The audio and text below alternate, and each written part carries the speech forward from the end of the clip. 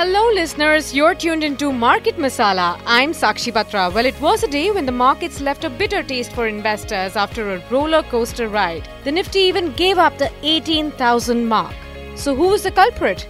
Well, it was the cement companies that spoilt the mood in the second half of trade.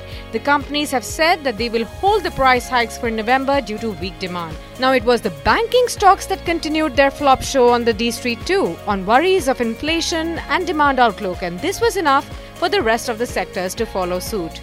Bears sold and sold some more in realty, pharma, energy, oil and gas, you name it.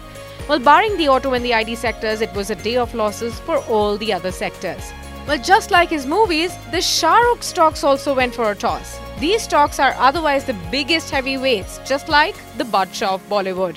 SBI, HDFC Limited, Axis Bank, HDFC Bank, Reliance Industries, Ultratech Cement, Kotak Mahindra Bank and HUL together make the Shah Rukh of stock markets.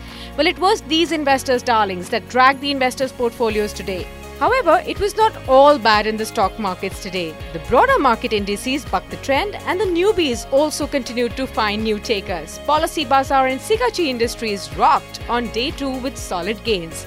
In the primary market space, Tarson's products attracted huge investors' interest as the IPO got 3 times oversubscriptions on day 2. Soon enough, we will also see the largest IPO in India, Paytm, get listed this week. The buzz will continue to keep traders busy on D Street. Well, that's all for now, but for all the spicy market updates, stay tuned onto Market Masala on Money Now.